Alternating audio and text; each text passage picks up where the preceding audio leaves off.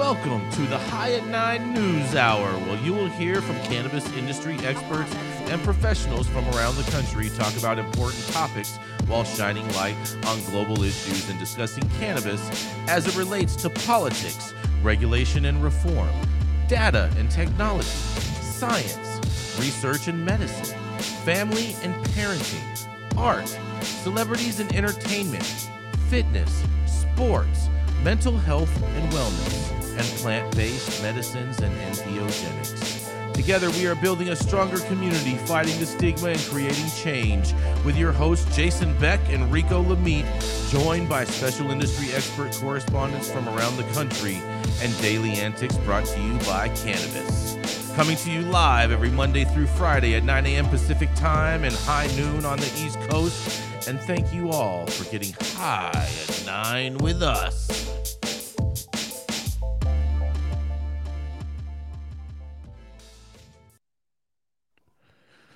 Oh, yeah. Good morning, everybody. That's right. We finally made it to Friday, and it's Friday, February 17th, and today is National No One Eats Alone Day. It's also National Cabbage Day for getting out there and getting that paper. It's National Caregivers Day because, of course, no one eats alone today. And, of course, it's also National Random Acts of Kindness because you couldn't be considered a caregiver without random acts of kindness. Thank you all for joining us and getting high at 9 with us. It's also high noon on the East Coast.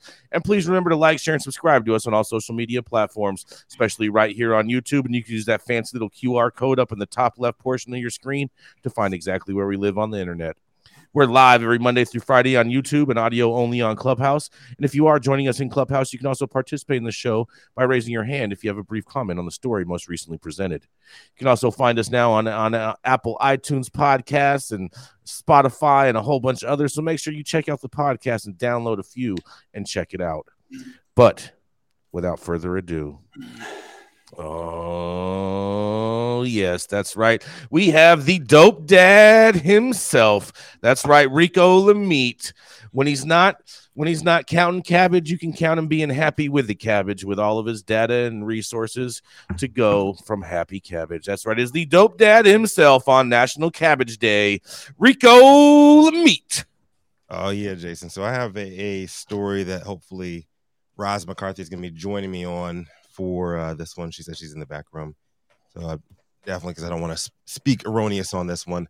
But it's coming from Health News Florida by Dara Kim. Judge sides with the state on black farmers, medical marijuana license, and deceased grower case in Ocala, Florida. So farm and rancher Moton Hopkins was among dozens of applicants for state licenses earmarked for black farmers recognized as class members of a class action lawsuit win over racial lending discrimination by the federal government.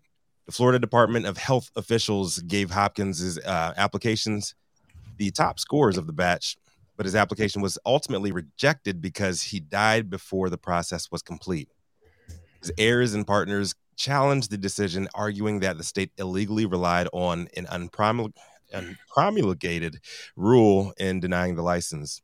But this Tuesday, State of Florida Administrative Law Judge Gary Early upheld the decision. In a response to public outcry, Early wrote this: "Not to be overly simplistic, but the only material fact bearing on this case is whether any of the petitioners listed in the style of this proceeding are a recognized class member of the reference litigation. They are not. The only recognized class member was Moton Hopkins individually, and he is deceased. Thus, there is no living applicant to whom the license may be issued. A 2017 law provided framework for medical cannabis requiring health officials issue licenses to people with ties to class action Pigford litigation. After years of public backlash from black farmers, local activists, and cannabis advocates, state health officials finally began accepting applications for the black farmer license March 2022, well after the medical industry had taken off in Florida, leaving the Pigford class farmers years behind the corporate entities they'd soon have to compete against. In a January administrative complaint filing, Hopkins' lawyers argued the license should go to the entity, not the individual affiliated with the application. The lawyers even asked Early to determine whether health officials erroneously relied on an adopted rule that licensure qualifications are personal to Hopkins. Thomas Sosnowski, the lawyer representing the Hopkins applicants, said Early's ruling is expected to be appealed to Tallahassee-based First District Court of Appeals, and noted during a hearing on Friday, an attorney representing the Department of Health likened the black farmer's cannabis license to a plumber's license. As we'll argue on appeal, the department's interpretation that the Pigford license is like a plumber's license, and Judge Early's ruling agreeing with the department, that calls into question the entire Pigford license provision in the statute because, as we'll explain in our appeal papers, that interpretation is unconstitutional. A 2016 constitutional amendment authorizing medical cannabis in Florida says a licensed medical marijuana treatment center must be an entity, he argued, pointing to a separate ruling by the First District in a case rejecting a Tampa man's attempt to grow his own medical marijuana. Our position is that the Constitution provides that MMTC or medical marijuana treatment center licenses need to go to entities. So the interpretation of that statute permitting or requiring an MMTC license to go to an individual, a natural person, or position is that it's not authorized by the Constitution. So Roz McCarthy, she actually is intimately involved with this one. You want to help us out on this? What's going on there? What's up, I know. Can you hear me? Yeah. Yes. Go for it, Roz. State of Florida. Hey, Jason Rico. It's been a minute. So happy to hear you guys, and so happy to be on. And yeah, so listen, the issue is in the state of Florida is that Florida, as diverse as it is still so antiquated. And the fact that we are arguing over one black farmer license is really sad, just off of face value, just to start out with. But right. This particular issue is the fact that, for those that don't know, the Black Pigford, these were farmers who filed a lawsuit against the USDA farmers back in the 80s, late 80s and early 90s. And these farmers formed together, did a class action lawsuit, won that lawsuit, and they were awarded damages for discrimination, lack of resources, lack of loans for farming, the whole 9 yards. So when the state of Florida medical program was coming on board, they wanted to give black farmers an opportunity to be a part of it. But the way they did it was ass backwards. And so it has now been almost 6 years since the legislation put the language in, and they just now, December of 2022, actually awarded the license. They just put the application out for the license in October. And unfortunately, this group was, and there's been groups that were trying to find these farmers, but guess what? These farmers were in their 60s when they filed the lawsuit in the 80s. So now these farmers are in nursing homes, they're aging, and literally what they're saying in this is that since this farmer passed away, that means the right to go after this license under the law passed away with him, and it can't be transferred to the estate. So that's what the issue is. I'm sure the group was trying to sue based on the fact that you're trying to figure out a workaround, but the state of Florida is so restrictive that they're not going to try to figure out a workaround. In their mind, they're like, okay, if you were the litigant and if you were the Pigford farmer and you passed away, then that opportunity is not transferred over to your family. And I don't care what happens. I don't care how many times you try to go and appeal it. I don't see this case being overturned at all. This sounds like a social equity license in California, Roz. But you know what? It's even worse than a social equity license, because at least with social equity, you got multiple and you have, different opportunities. You have different level of licensing. Let me remind you guys also in Florida that Florida currently right now, as it's structured, you get one license and you're responsible for being the operator of cultivation, manufacturing, processing, retail, delivery, everything under that one license. And that's the reason why it is such a lucrative license to have. And that's why people are fighting to get it and not waiting for, hey, let's wait for the next application round, because it is a license that allows you to control your destiny from the top to the bottom and get prepared for adult use that is happening. The end of that story talked about Trulieve as one of the operators in the state of Florida that has the most stores in the state of Florida, is also fighting to get adult use legislation on the amendment or on the ballot for Florida to vote on. And from a business standpoint, I understand why. They're ready now to open up. They have all the real estate. They have all the opportunities. So now they're like, okay, we want adult use. And I don't blame a company for saying, I want to grow and be profitable. I blame our lawmakers on creating a system that literally, instead of having a vertically integrated opportunities, why couldn't it be horizontal? Why couldn't we've had it where you can have a license here in one category and maybe one in another category, and then be able to really support social equity? So it's a mess in Florida. I'll just put it to you like that. Do you think they have a chance in the appeal with this one? No, me personally, no. I don't think so. Especially, let me tell you something. Especially since the state has already ruled against, they're going to continue the argument of saying that this batch of licenses was specific to Pigford farmers. This Pigford farmer is no longer living. His status as a Pigford farmer is not transferable to an estate, to family members. Therefore, and so what they're trying to fight now is the whole legality. Even after precedent was made with the other case that they came up with, they cited the other case.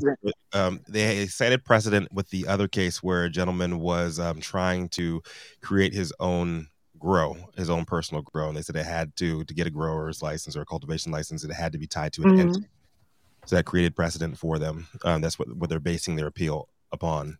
Yeah. I just don't know if that holds a new water. And like, I'm not an attorney, and I'm not against anyone who's trying. Litigation is what litigation is supposed to be, to try your hand at trying to get it turned over in your favor. So, God bless them, and maybe it will work and maybe it won't. But from face value and based upon Florida's history and what I've seen, I just think it's going to be a hard mountain to climb. And let me tell you something: as long as litigation is happening, not only for Moulton Hopkins' team and also for any other team that's litigating about the Pigford license, the one licensed person that did win, they're not going to be able to start, if I'm not mistaken, that license is held up in regards to starting to execute that until all of these different lawsuits are taken care of. So it's just a sad situation all the way around. Can I get a question in here? My question would be for Omar, actually. And is it normal for a license to be passed down from an individual? I mean, would that normally happen? Well, it might be part of the estate when they pass away, but I can't help but thinking that if instead of a black farmer, we were talking about white private equity and the money being passed down through the family office, that the state would have taken a very different position.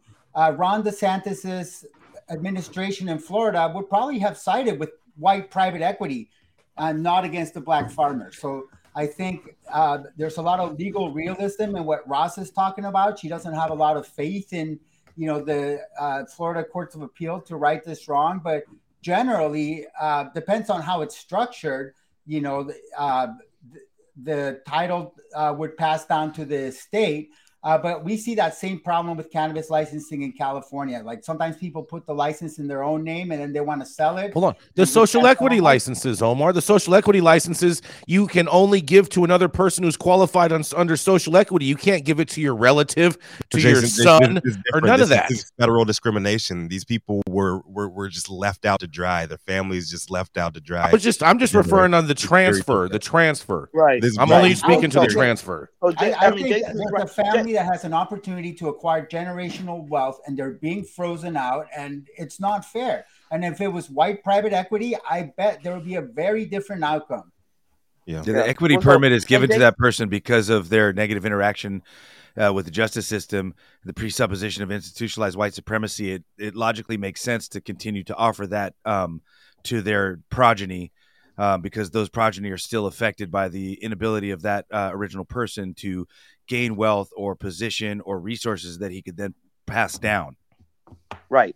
And that would be the argument. But in the state of Florida, with the judges that have been handpicked by, it's just I'm being pragmatic versus being hopeful. And Omar is exactly, it should be, if it were a different story and a different, if it white equity passed down, it could be a whole different conversation. And Jason is right. Like when you look at this, it is not fair in California. Like, if you're a social equity operator and you have that license and something happens to you, or, unfortunately, like for your business not to be passed down to your family, since you were the harmed person. But Roz, also too, the whole selling point was that for people to be able to create generational wealth. Well, right, exactly. That was the whole selling point, exactly. So it's bogus, and it shoots hole into the whole social equity conversation and socialist the equity. legs that it has to stand. It reeks across the board. So, Sean, that's the state of Florida. Sean, 20 seconds or less, and then we got to go to commercial. Yeah. Listen, I stand behind Rico and Roz as 100% correct. My arm on their shoulder, but behind them. Ironically, as both a social equity candidate myself in LA who saw the shit show and what it's all really about, but also as a white man and as an ex-hedge fund manager, portfolio manager, but also as a broke dick private who used the GI Bill to go to Berkeley and get onto Wall Street and get that ascendancy. We've got to start not only elevating the black and brown story, which we are doing a great job, but we also need to link it to the class issue, which people on the show are doing a very good thing. Because until we connect our poor black, brown and brothers to the poor white community as both being oppressed ass motherfuckers being exploited in a capitalist system, we're not going to proceed. And that's not going to happen until we look at our black and brown brothers and admit that there has been an institutional fucking war on their entire community for hundreds of years. But it's also, we're not going to proceed until we acknowledge that if we look at the numbers, more poor white men and women have been arrested for drug crimes, and more black but at the end of the day, the disproportionate impact because of the systematic racism of our black brown brothers are both true stories. And that would be my final commentary on this story. I appreciate giving me the time. Thank you, Sean. We got to keep it moving. We got to move to commercial right now. We're already behind.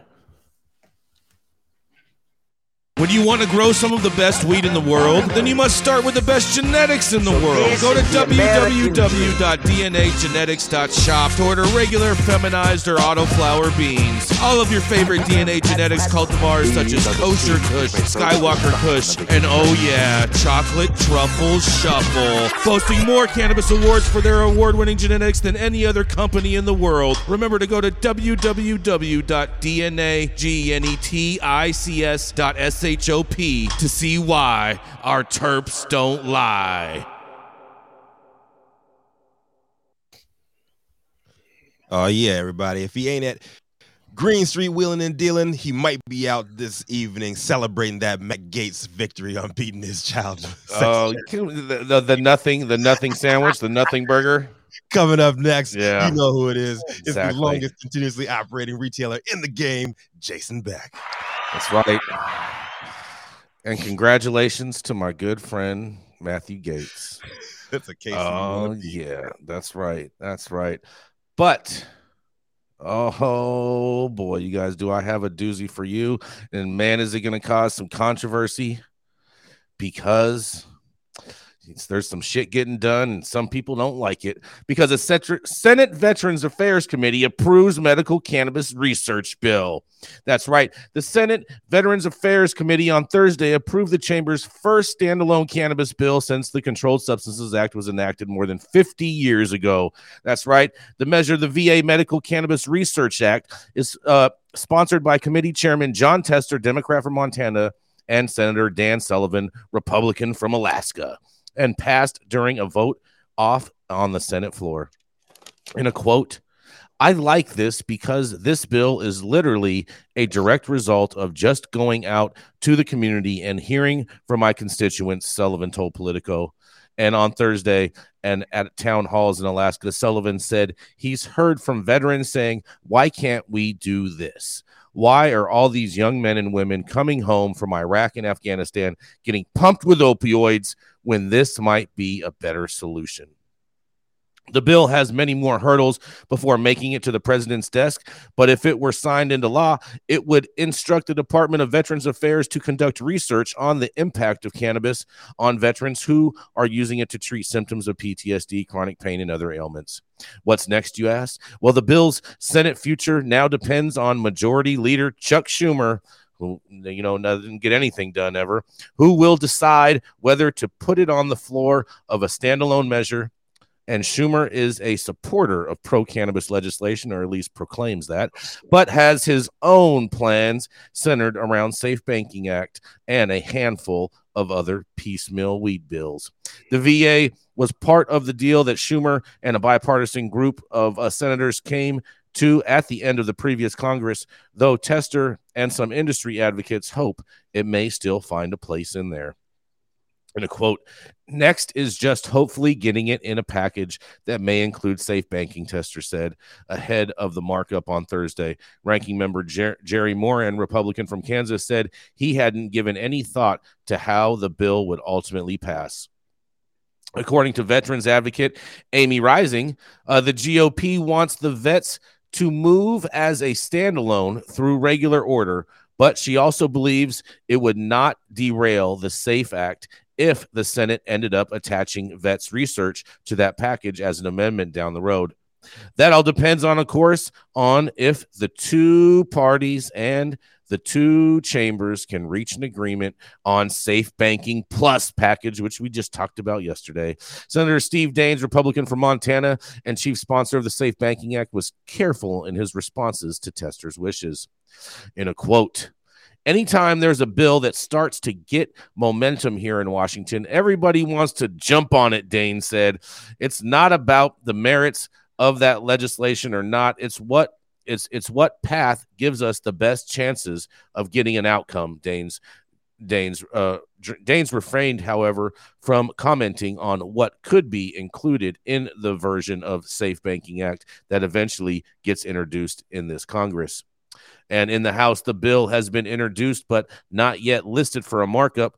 Amy Rising believes that the Senate's quick momentum on the bill could put pressure on the House to also take it up in committee and begin moving it forward, addressing veteran suicide rates and reducing the number of pharmaceutical and opioids that vets are using is a top priority for legislators focused on Veterans Affairs. And Rising says that cannabis can fit into that. Well, I'm going to digress for a minute, and because I know we have Sean Kiernan up here from President of Weed for Warriors to come and comment about this, but I did reach out to Amy in regards to this, and again, she informed me that this is the fastest pathway for veterans to be able to get cannabis paid for by insurance companies. And I'll digress, and this is Jason Beck reporting for the High at 9 News Hour. What do y'all have to say? Who do you want to go first, Jason? Oh, Sean, you, man. Yeah. I would offer, I think the right solution is not, hey, does anyone want to get in the arena and give their opinion before I do? I doubt it, but I invite anyone to come in and talk about my view because I think there's different perspectives here. This is the real problem with this bill. Let's be fucking super clear. The VA can and is doing cannabis research today. There's nothing about this bill that mandates anything that can't already happen. End of story. And then second, it gives a chicken exit to the VA to not do a fucking thing but finish an observational study that's absolutely worthless. Because if there's anything more worthless than fucking research, it's observational studies. Because they end up being propaganda pieces for everybody to push their perspective. That's the problem with this bill. Is it gives the VA secretary, who has been bad-mouthing and a roadblock to any cannabis progress, a call option to shut everything down. So what are we actually doing here but giving the people in D.C. and corporate cannabis that wants the Safe Banking Act a talking point to say they're dealing anything with veterans because we have good men and women in D.C. who represent us standing up and saying, until we deal with the veteran issue, not a fucking thing is getting done. That's what's going on here. I rest my case. We are talking. I got a better idea. Why don't we urge Leonard Peltier's pardoning, but give a right to the FBI to shut down that process and any type of probational review? Why don't we give the DEA final say on what we do with cannabis policy on a rescheduling or descheduling decision that Biden's going to bring down. What do you think is going to happen there? Why don't we give the NCIA say a monopoly through their propaganda piece of Tom Angel, a say in what gets talked about in the cannabis narrative out there? I got even better. Why don't we give Hunter Biden a job for pharmaceutical inventory control for CVS? That last is a win. Oh, man. Vernon to be in special charge of the ketamine control policy and hooker policy of our country. The country has a hooker policy? Yo, these are all good points, but what I like... Hey, we need a change in hooker policy. He needs to be legalized for the safety of all of us. You're distracting from getting the back to the article. I'm done. Those are all good points, and I agree with you on about 99% of them, Sean. And I agree with using the Veterans Administration and trying to help the people that went over and committed these crimes internationally to somehow integrate the trauma and stress that they've created both in themselves and in generations of other people. That's all logical in a way to get drugs legal, but we continue to avoid the elephant in the room, which is why don't we just stop taking advantage of the poor and working class Americans and sending them across the globe to murder people for U.S. hegemony and control of resources in a global game of risk? I presuppose this, right? What if when 9/11 happened, and let's not go into the conspiracy theory side of it, what if when 9/11 happened, we did send some Navy SEALs in to try to find elements of Al-Qaeda, et cetera, and perform that judicial mission? But what if all of the people who were in the Army, Navy, Air Force, and Marines, instead of conducting a 10-year bombing and terror campaign on these people, what if we planted fruit trees? What if we gave away reading glasses? What if we offered education? What if we offered health services to these people? I posit that if we retrained our armed forces to help other countries instead of just rape, torture, and destroy them, then we wouldn't be creating hundreds of thousands to millions of damaged Americans that come home that are at risk of hurting themselves, at risk of hurting their spouses, unable to productively take part in our society because mostly they were tricked or leveraged into killing bio-robots for the American empire. And I think that when we discuss these stories, we really need to start talking about that, because until we stop murdering people the world over, none of this shit's going to change. And giving some guy acid who fucking murdered a village is not the answer. Okay, what if we talked about the actual story here? There we go. How about we go back to that? Now, let me speak, Sean. That sounds like a Republican Sean, let Gretchen speak. Let's not talk about decades of CIA malfeasance and murder. Matthew, we got a short show. We got to get to Gretchen. Okay, cool. Real quick, Sean, I agree with everything you said. You're absolutely right that this starts with an observational study, and that allows the VA secretary to kill this if he wants to. And you're absolutely correct that they are already doing testing in the cannabis space here and doing some research. But what this does is that it puts it on the books. And I know you say they're already doing this stuff, but they don't have to be doing that stuff. And this stuff would force them to take a look at it. And that's why it's a good thing. Jason Beck, I don't agree, or Sean, I don't remember who said this. I don't think it's going to be added to safe banking. I think if this is was the article that said that. That was not me. Okay. That was the article. Well, that's great. Well, the article's wrong. I don't think this is going to be added to safe banking. I agree with that, Gretchen. I actually agree with you on that. I think it has a much better chance of passage if they try doing it on its own. I agree with that too. If we start loading up safe banking, that is no chance in hell of going through. And from what I understand, they do want to keep safe banking fairly lean to get it through if they're going to try. That's what I I've agree heard with too. everything you said, but for Congress to move on vets in any way, we have to start seeing actual legislation. It can't just be some VA in San Diego that's willing to do research. You have to force the others to start looking at it as well. All right, go ahead, Sean. One last word, and we're going to move to the next story. Yeah, we need a longer show where we delve deeper. There's so much to talk about. We can do that. I want to address, first of all, my man, Saint Germain, who I think is speaking eloquently of the situation. But let me tie it all in here. You little triggered me there, Mr. Germain, when you talk about baby killers and sending people over. And let me tell you why.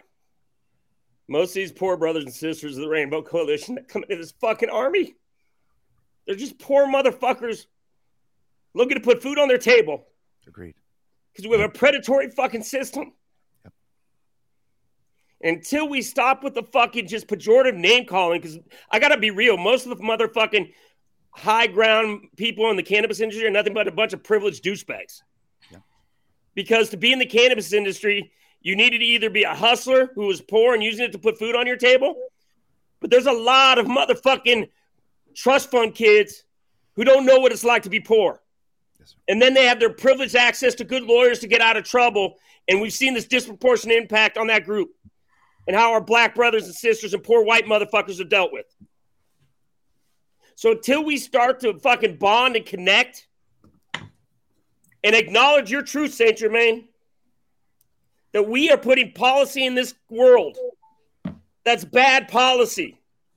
And there's a huge blowback that we're not dealing with because we're not having an honest conversation, because we're not elevating all perspectives to the table, because we're trying to use information, which is the last fucking commodity you can monopolize in this country, along with cannabis that they've tried, and it's failed miserably because we've seen the blowback of shitty-ass tax and regulate policy that now is bankrupting a whole fucking generation of good people in the cannabis policy industry. I'll leave it at that. We need to show where we can talk about it more. You're right. And I'd like to just quickly apologize for any pejoratives or name calling towards rank and file U.S. armed servicemen. I am in no way thinking that they are the purveyors of this policy. While they are pawns, we do have to clearly somehow find a way. Connection here, Mr. Jermaine. I appreciate that, and I love you, brother. Hey, come on my show, Radio Free Earth, and let's chop it up for a couple hours. I'll be on there. Send me an invite. Let me just tell you, when we look at areas where we're having a problem right now, it's the rank and file police and the American public. We're not having an honest conversation. The police have become the Praetorian Guards for the wealthy in this country. And average good police officers have been on the front line of shitty policy because we, voters of America, haven't taken our responsibility serious to get into the fucking involvement in government and call out this bullshit policy. Because the policy that's being pursued, and you see it in local control and NIMBYism in California, no better, is about keep those people out of my community. And that's a whole definition that includes everybody. So we have to look at ourselves before calling out all the other bullshit. I'm an unworthy motherfucker, and I've done a lot of amazing things and shitty things to people like my family. Sean, time to move forward. I'm done. Yeah, we got to move forward. That's right. It's time to move forward, my friend. Because coming up next, she's a political strategist. Actually, you know what? We're going to go to a commercial first. After that, we should go to a commercial break real quick. Go run it, Adam. Love you, Sean.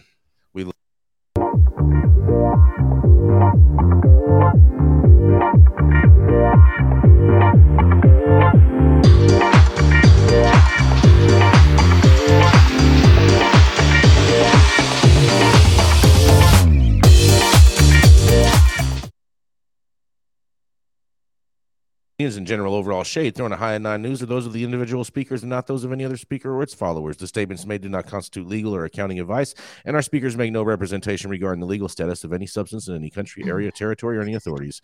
The views expressed in this room do not establish any fiduciary relationship, and our sponsors do not imply or constitute any endorsement by us or the expression of any opinion whatsoever on the part of the speaker on stage. If you're an easily offended person, this show is probably not for you, and maybe you should go and see what you can do to help out a vet. And coming up next, that's right, it is Gretchen Gailey. Oh, yeah, she's a political strategist by day and a baker by night. She also knows how to make the sausage on Capitol Hill, and she's the founder of Panoptic Strategies.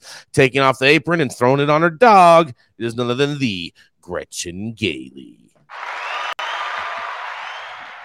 Good afternoon. My headline today is coming from the Washington Examiner, and it is Fetterman checks himself into Walter Reed for clinical depression.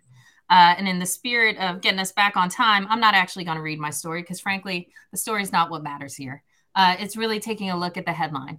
For those who don't know what's going on, Senator John Fetterman, who is from Pennsylvania, was just recently elected, and he is a huge cannabis warrior. Last year on the campaign trail, he had a stroke. And it was very unclear of how well Mr. Fetterman was going to come back from that. He came back and he did have a narrow victory over Dr. Oz, who was the Republican candidate. Now, while I am not questioning, bear in mind, while I am not questioning the health status of Senator Fetterman whatsoever, I'm glad that he is out there and he is getting the help that he needs. I'm glad that they're being vocal about his mental issues and needing the help that he is. But I'm going to tell you, and you're going to hear from me, and this is going to be very, very pessimistic. This was planned from day one. They were planning so the Democrats could take the Senate. They knew that this man was not prepared to take office. And I mark my words, what they are going to do is they're going to have him step down. Now, why this is an issue for us is he was a huge cannabis advocate. And this is going to be a huge loss for us in the Senate, that this man is no longer there and no longer going to push for expungements and push for criminal justice reform, because that's all he did in Pennsylvania as the lieutenant governor. So this is a huge loss. And I would say to the governor of Pennsylvania, Josh Shapiro, who is going to have to appoint somebody new, is that they take up the same mantle and make sure that cannabis is as high a priority for them as it was for him. This is Gretchen for High at 9 News. Yeah, Gretchen, you're totally right. No, they have he's in the hospital right now, to my understanding, and his staff has all said that that he is in much worse shape. Weeks. Yeah, his staff has all stated that he is in much worse shape than he was prior to when he was sworn in and everything, and that like it is very, very uncomfortable to be in that office right now. That's a total about face from what they said earlier this week, right? Earlier this week they said that he was going to be fine. Yeah, they said that. That was like on Monday. Yeah, this is Washington. I know. I'm just saying it's a total about face. You know, 100%. So my bigger concern is what this is going to mean for the industry and for pushing legislation forward. Yeah. What do you think is the most popular person to get placed in that seat, Gretchen? Well, the word is that they're going to place his wife in that position. And me being a Pennsylvanian, I'm not so thrilled about that decision whatsoever. But the next steps would be to appoint somebody, and then they would do a special election. How's that even an option to put the wife in? Because the governor can appoint anybody they want. The governor can appoint anyone they want. Oh, wow. When they step down, the governor can do what he wants. And I crazy. hear that she has political aspirations. So I'm not even like, is she also into cannabis? If she lives with an avowed cannabis user, she might be pro cannabis. Hopefully, we shall see. We'll see. I'm not that optimistic with. We'll see. When will the special election end up being? Like, how long will she actually be there for, Gretchen? I would say, given that it's February, they'd probably have a special election around November, like normal time. So she could be around for a whole year. Interesting. Wow. What do you got to say, Sean? What do you got to say, Sean? Now, no offense to this chick, and the special election could put a Republican back into the seat. Who knows? Oh, yeah. Who's the House Republican who is a total fraud who got elected and they're trying to boot out? Yeah. Santos. Him there. I mean, he's not a total fraud. He's just open about lying. And this is a classic problem. Let's have an honest conversation. Both sides do it. And it was about getting these motherfuckers elected so they can, because they're not doing nothing but straw men. Yep. And there's the fucking money behind the scenes on both sides trying to control a narrative that the reality is they're in charge of both fucking parties. The problem is the system, right? We need to take both of them off and give the voters the fucking voice and say, let's have an honest conversation about what just happened here, and let's change the fucking paradigm of America's current situation, because it isn't working for the vast majority of us. True. Stone, what'd you have to say real quick on that? I was just going to say, when I saw Gretchen put in the chat that she was going to take the Fetterman story, I was hoping it wasn't going to be something attacking him, just because, I mean, it's a serious situation in our country. The American Stroke Association says that depression is a common experience for stroke survivors, which is often caused by biochemical changes in the brain. 1 in 3 people experience depression at some point during the 5 years after their stroke, especially common in the first year of stroke. I don't know if this is some planned shit, like Gretchen said. It's 100% planned. It's a serious issue. I want to praise John Fetterman for having the courage to actually get treatment, considering only about 9% of men seek treatment for depression compared to the 25% of women. And depression affects 1 in 10 Americans. It's just a huge deal, and I want to praise Fetterman for seeking help. That was awesome. Thank you so much, Stone. We got to go to a quick commercial. We'll be right back. At True Classic OG, we live by one motto: stay true. We stay true to our legacy cut of True OG that's always fresh, piney, gassy, and delicious. We represent the spirit and hustle and diversity of our great city of Angels, and we stay true to the spirit of this plant, doing everything in-house to ensure that you get the highest quality and consistency with every batch. And that's what made us LA's favorite OG. True classic OG. Stay true, Los Angeles. He's a fellow dope dad and reality television star from the Great Purple Lone Star State of Texas. Known for hitting the high road to avoid paying the Delta 8 troll toll. Coming to the stage next, you know who it is, Stone Slade. Thank you, Rico. Thank you, sir. Today, we grabbed the story out of Ganjapreneur. There's not a lot of ganja mentioned in the story, but it is important nonetheless because of the position of the person it's about. Earlier this month, Steve Marks, the man that ran the Oregon Commission in charge of providing education about liquor and cannabis laws, as well as enforcing those laws, was asked to step down by Oregon Governor Tina Kotek due to some nefarious activities. Being the executive director of Oregon's Liquor and Cannabis Commission, or OLCC, comes with many responsibilities, certain perks, and access to confidential information, which is in no way legal to use for personal gain. However, Attorney General Ellen Rosenbaum has announced there's now a criminal investigation into allegations that Marks and other senior officials used their position to divert rare, sought-after bourbons for personal use. The officials under investigation told an internal investigator that they were paying for the whiskey and have denied reselling any of the bottles they obtained, which is yet to be determined, considering the whiskey in question is very rare and hard to get. Pappy Van Winkle's 23-year-old whiskey, which retails for about $300, and that's if you're lucky enough to be able to buy one from a store. They go for anywhere from $2,000 to $4,000 on the illicit market. The liquor is so sought after, in fact, that Oregon holds lotteries for consumers to buy it. And according to the OLCC, the odds of winning the lottery for the 21 vintage of Pappy's in 2021 was about 1 in 5,373. However, now it looks like the odds are even lower than that. During the investigation, Marks admitted that he had very limited bottles of the top shelf bourbon routed to a liquor store, often in the Portland suburb of Milwaukee, where the commission headquarters is located, which is where they purchased it and kept it for personal use, or also used it as for gifts. Marks, who has been with the OLCC's executive director since 2013, denied that he had violated any Oregon ethics laws and state policy. However, he acknowledged that he had received preferential treatment to some extent in obtaining the whiskey as a commission employee. Now, Chris Mayton is the director of the Distilled Spirits program in the OLCC. He told Human Resources investigator that he has taken orders for particular hard-to-find spirits hundreds of times, including from state lawmakers. In a report on the diverse scheme, Travis Hampton, who's a retired Oregon State Police Superintendent and works for the OLCC Human Resources Department, said that Mayton had secured bottles of rare liquor for scores of employees, from warehouse workers to executive managers, including Marks. And Governor Kotek said she called the conduct wholly unacceptable. Now, I think there's got to be more to the story.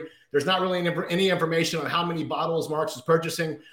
From the information that's publicly available at this time, it sounds like Marks may have been just one of many state employees that were getting the hookup from the state's director of the Distilled Spirits program, Chris Mayton. And if that's the case, did the governor just have it out for Marks? Or are we also going to be hearing about scores of employees, warehouse workers, and state lawmakers losing their jobs? Whatever the case, it doesn't matter how big or small your business is, whether it's personal or government. A large percentage of the people just can't handle the power opportunity in front of them and end up abusing it. No word yet if he's been hoarding all the best bud in the state, but you never know. I'm Stone Slade, reporting for the High 9 News Hour. This motherfucker's bootlegging. Stone, hold on. Do we know if this had any in conjunction with the exit of Curaleaf leaving Oregon? I don't know. I didn't find anything in connection. Did they find any special Russian vodka? They found some vodka. Not that I saw. There's more coming. There has to be more coming out of the story. There's all kinds of rubles in his safe. That was found in the safe. Right next to yeah. Oh man. What would you do if they found a stash of Lucy's in Nicola Elliott's safe? Of menthol Newports. What would you say, Jason? Menthol Newports. Who cares about cigarettes? Those things are gross. They've been banned. Who even wants those? But like, this is good alcohol, bro. I've drank that before. That stuff is good. Excellent. Really is. $1,000 a shot at a bar. Yeah, that stuff is good. I find it extremely interesting that this is even a story, considering alcohol and cannabis, and the director of the OLCC got caught with whiskey in their drawer, bro. This is like a judge getting caught drinking vodka in their water glass. I mean, I don't understand how this is a problem. Frankly, there's vodka and bourbon in everyone's drawer in Washington. This just does not seem like a story whatsoever. I know it's like, hey, I run this thing. Can I get some free Taylor Swift tickets? It's kind of the same kind of a thing. I can get myself a bottle of whiskey here and there. I don't know. It's corporate favoritism and regulatory capture. They're capturing the regulators, and I think that's the problem. That you don't have impartial regulators for the old Rip Van Winkle, distributors. Do you think that he was asking constituents and whatever for favors? They have to get him rare bourbon in order to get anything passed. If they want a rare favor, you have to cost a rare bottle of bourbon. I'm sure it costs more than that. This is not rare enough. Take it back. I'm sure it costs more than that. But we got. Sean, what do you got? I just want to give amen to Omar. I mean, it's regulatory capture. That's the underlying issue with everything we're talking about and the problem with cannabis policy. But I was talking about this 6 fucking years ago with Prop 64. So I'm glad people have come to the table with the cold-hearted reality that's slapped everyone in the face with the absolute failure of this bullshit cannabis policy that was meant to enrich a small group of rainbow coalition of assholes. As officially Oregon's top whiskey dick. Oh man, but we got to keep it moving. Do we have another commercial, Adam? Yeah, no. Adam is maybe. Oh man, keep going. All right, here we go.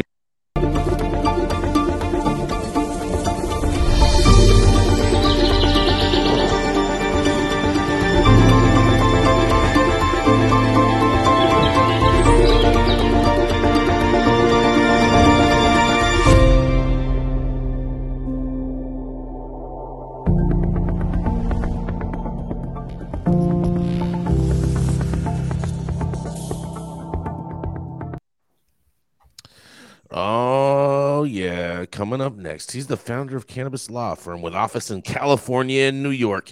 He's the director of the National Cannabis Industry Association's illegal publisher, and an author whose 2022 cannabis laws or California cannabis laws and regulations was recently released, and you can purchase on Amazon. He's also update that. It's 2023 now. But it's about to come out. Well, I wouldn't know that if you hadn't sent me a new updated signed copy yet, Omar. So I can't tell you about all that if I don't notarize. Yes, exactly. Yes. He's also a ganjier, which is basically a weed sommelier. That's right.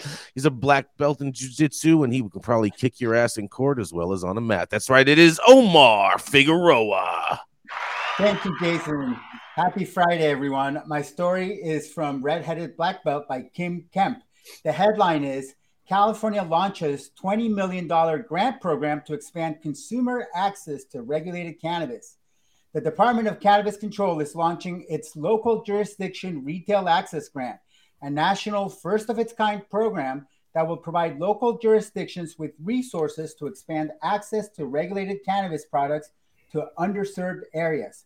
The retail access grant will prioritize areas where national surveys find high cannabis consumption, but little to no access to legal cannabis retail. This grant program seeks to incentivize local best practices by prioritizing programs that support equity operators and utilize existing licensing and permitting practices.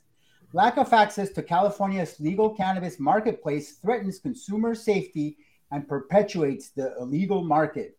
By financially supporting the creation of pathways to retail licensure and creating incentives to ensure consumers have access to legal retail, these grant funds are intended to help reduce illicit market activity and provide consumers with access to legal retail stores and regulated products. Expanding access to California's retail cannabis market is an important step towards protecting consumer safety and supporting a balanced market, said DCC Director Nicole Elliott. The Retail Access Grant Program ultimately seeks to encourage legal retail operations in areas where existing consumers do not have convenient access to regulated cannabis. DCC on Tuesday released the grant guidelines, which outlined application requirements and begins a question and answer period that allows local governments to seek further clarification on the grant or application process. Questions will be accepted until February 24th. DCC will begin accepting applications on March 10th, and the application for period for phase 1 funding ends on April 28th. This is the first time a state has offered grants to provide access to retail cannabis licensing at the local government level. With over 60% of California jurisdictions not offering local retail licensing for cannabis, the Retail Access Grant Program can provide much needed assistance to cities and counties as they partner with the state to ensure consumers have sufficient access to regulated cannabis. Of the 33 counties in California that currently do not offer cannabis licenses, there are 9 counties where the rates of cannabis consumption are substantial, despite only having 1 or 0 licensed cannabis retailers. In 4 of the 9 counties, there are no licensed cannabis retailers: Butte, Glen, Madera, and Sutter. Because cannabis consumers within these areas would benefit from expanded access to licensed cannabis, these counties and the cities within them will receive priority review should they apply for a grant and implement a permitting program. Counties that currently do not have a local retailer licensing program but plan to create one are eligible to participate. Funding can be used for support of equity applicants and licensees, environmental reviews, permitting expenses, and personnel costs.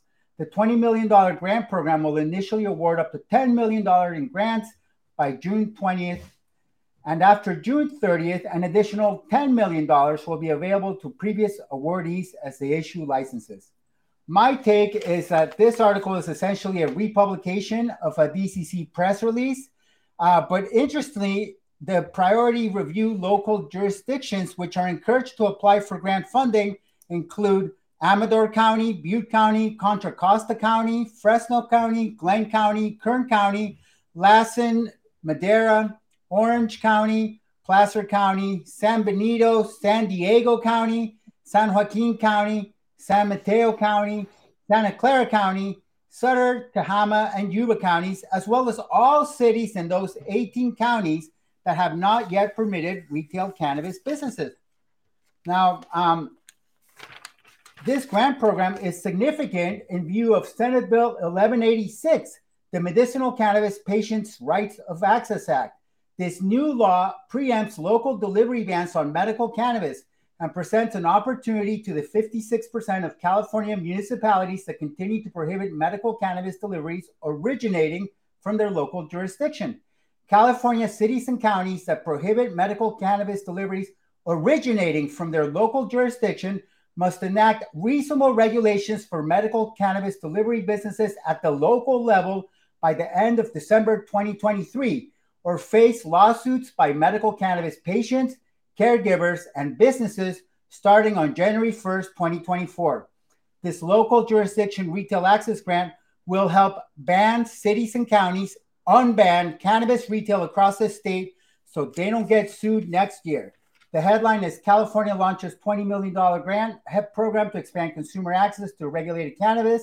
This is Omar Figueroa, lawyer, publisher, and ganja instructor, reporting from Sonoma County, California, the traditional territory of the Pomo, Miwok, and Wapo nations, for High at 9, high noon Eastern. This should have been done first. You know, if they cared about the quote unquote underserved communities. This money is going to get squandered. Yeah, it's going to just fizzle away. And this is going to be, I agree with all of you, that this is going to be just the same that we've been seeing in every other program that's been put forward. And relying on the local municipalities to put it together is going to be a death sentence for this. These people are going to see no money ever. At all. Ever. Exactly. Kind of like me and Jason Beck. Ooh, whatever, it's on the way. Your mailman hasn't came into your mailbox yet. Mm-hmm. You want to come in my mailbox? I know you. This is the wrong address. We do have Troy. Troy, do you have something to say on this? I see you're up here. Yes, I do.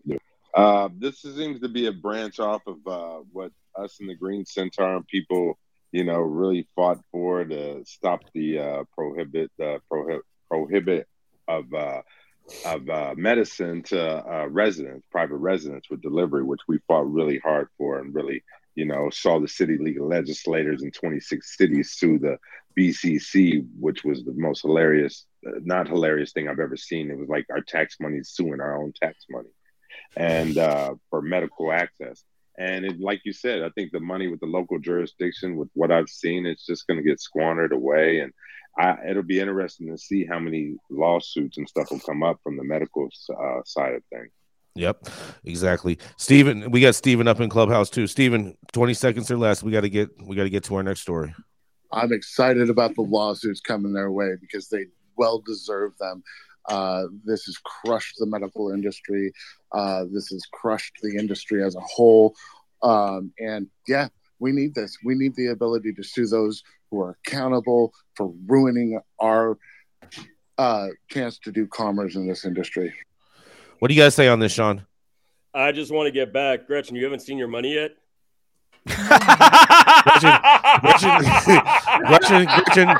Gretchen saw her money go in an envelope. That shit got mailed. I got a business proposal. That was all computer graphics. Can I propose a mutual agreeable solution to this issue? There's already a solution. What, you pay? It's being delivered. You guys, let's all just kick in $20 and give Gretchen It's Joe Biden's America. It's not my fault the mail is slow. Blame it on Pete Buttigieg or something for transportation. Your boy Trump destroyed the Postal Service. Maybe your card was being tanked and is stuck in Ohio. Hey. Yeah, because you sent it got burnt up in that class. flume It'll cloud. Be here in 6 months. Gretchen, do you want to hear my business proposal? Well, we got to get to the next story. No, we don't got time for all this extraness. We have one more story. Come on, coming up next. Trying to silence me. He's pulling his best Mark Zuckerberg. I bet. Coming up next. He's an immortal cannabis wizard with the deep love for all things phallic under the sun. Coming to the stage next, you know who it is. It's the co-host of the What's Good podcast, here to take us home with a little timeless knowledge. It's the Count himself, Matthew St. Germain. Morning, Rico. Morning, everybody. Happy Friday. Coming in with St. Jerry Garcia, one of my best friends, and a story about ChatGPT and cannabis. ChatGPT and cannabis, not bad at all. A few years ago, I wrote a somewhat tongue-in-cheek blog post titled, not myself, this is the author speaking, sorry.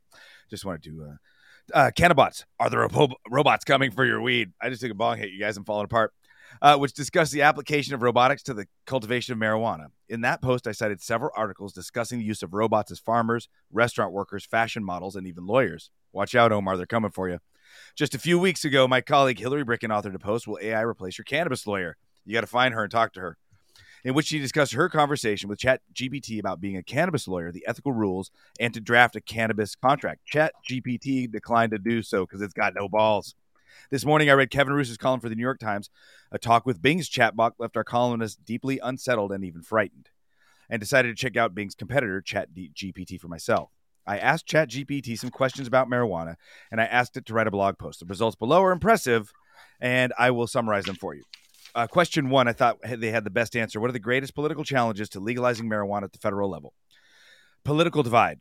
Marijuana legalization is a divisive issue among politicians and voters, with some advocating for legalization while others oppose it. Republicans in particular have been more resistant, and with the current political divide, looks like nothing is going to happen. Federalism. The United States is a federal system, meaning that regardless of what happens in the states, until it's federally legal, there's going to be no progress. Public perception. Some people are still uptight. I'm paraphrasing again. Lack of research. This one's important because marijuana is classified as a Schedule 1. It makes it very difficult for hospitals and universities that receive public funding to do any research, and that's what stalls a lot of rescheduling talk. It's Schedule 1 because there's no therapeutic value, and you can't study it because it's Schedule 1 to determine if there's any therapeutic value. Ha-ha! Please describe 4 trends in civil marijuana litigation: product liability claims, intellectual property disputes, employment law disputes, and governmental regulation and compliance. It goes on at length. And then it talks about a bit about the oversupply and price decline, specifically in Oregon's market. What I'd like to say real quick about ChatGPT in general is I've been having some back and forth and using it as a tool to write some things, and it's got a very clear bias.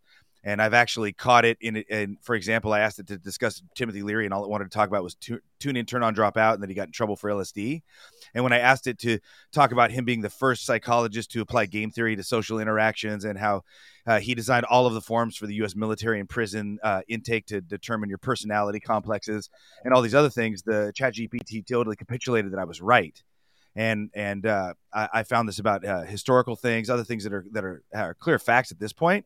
It's got a clear bias, including, the typical Google type liberal 2020 bias about a lot of things that have gone on, a lot of the information that it's offered. So I'd like to hear for you guys in the last couple minutes about this ChatGPT, if you all have experience, especially Omar, man, because they're coming for your job. Yeah, we actually implemented ChatGPT can construct seemingly sensical stuff. It's like I'm a bullshit expert, and I can detect bullshit, and it's pretty good at bullshit. It's not a master bullshitter, but you can use ChatGPT to generate content that then has to be carefully edited, and you got to screen out the bullshit. Yes. So it can be helpful as a writer's tool and just breaking the writer's block and just kind of getting the words flowing, but it spews total bullshit. Agreed. And because it spews total bullshit, it's not credible. And I think the difference between ChatGPT and humans for now is just that humans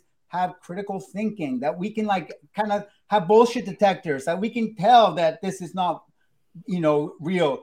But imagine a ChatGPT that is trained on different data sets and is trained in critical thinking. Yeah. I think that's when all of us with knowledge, economy jobs are going to be worried, because, what happens when billionaires think that, we're freaking useless? What happens to all of humanity when there's a few billionaires and soon there will be trillionaires, and they're just, deciding that most humans are unnecessary? We got to take over. This is a democracy. Yes. Humans got to stand up. Hey, Saint Germain, we were over at Happy Cabbage. We actually, in our last update on our SMS platform, we just implemented ChatGPT into it, so people can actually use it to send out their marketing campaigns. It's actually pretty fucking dope. It's a lot of great applications. It's an interesting program, and you can actually talk to it and query it about what its boundaries are, and you can see the bias, and so it's fairly clear. But I would just really suggest querying into what the biases are before you even begin discussing with it. And I agree with you, Omar. It's really cool to. I'm writing a screenplay with my friend, and it takes over so much of the work. I kind of bulk input some paragraphs of information, then it spits it out to me in screenplay form with set directions and dialogue, et cetera. And so as a tool, it's good, but just a lot of people are taking it, verbatim as like Google search, which it's not. It's gonna wipe out probably like 60% of the jobs in America. Oh, easy. But at the same time, the people that are working are going to be a little bit more productive. Pretty soon it's going to be time to battle the killing robots, you guys. Sean, you and I will have EMP guns, bro. We'll be in the trenches together. Skynet has arrived. Yeah, can I have 10 seconds? Go for it. You got 10 seconds. I'm timing you. Gretchen, I will buy your bad debt for pennies on the dollar. Stop it. We're talking about ChatGPT, bro. Hey, ask ChatGPT how to go about buying Gretchen's Chat. I'm going to put in a bit too. Will Jason Beck ever pay? I'm typing it in right now, you guys. Thank you all out there for tuning in with us for yet another episode of High at 9 News. You can always catch us weekdays, 9 a.m. Pacific and high noon on the East Coast. Big shout out to our members of the live audience out there and supporters tuning in and giving us feedback on the daily headlines of chaos, also known as the developing cannabis industry. Also to our vetted industry correspondent team tuning in from all over the global community, bringing us much needed variety of perspective and adding your respected opinions to the conversation. To our production team, thank you, Cloud Media Partners, House of Fuego, and also the wonderful Jaja Simone holding things down for us over in Clubhouse, keeping our AV struggles to a minimum. And to our haters out there, Joe Biden is running for president yet once again. Vote for him. Support this walking corpse and hope that he will pardon all of your sins as well. Thank you all for tuning in. Big thank you to Cannabis Sativa L for keeping us up on the issues every single day. And you know what? The show's over. I love you guys all. And any final words for these good people before we head out for the weekend, Jason? I'm about to try Smoke some of this, bro. This stuff is expensive, bro. This is the most expensivest weed right here.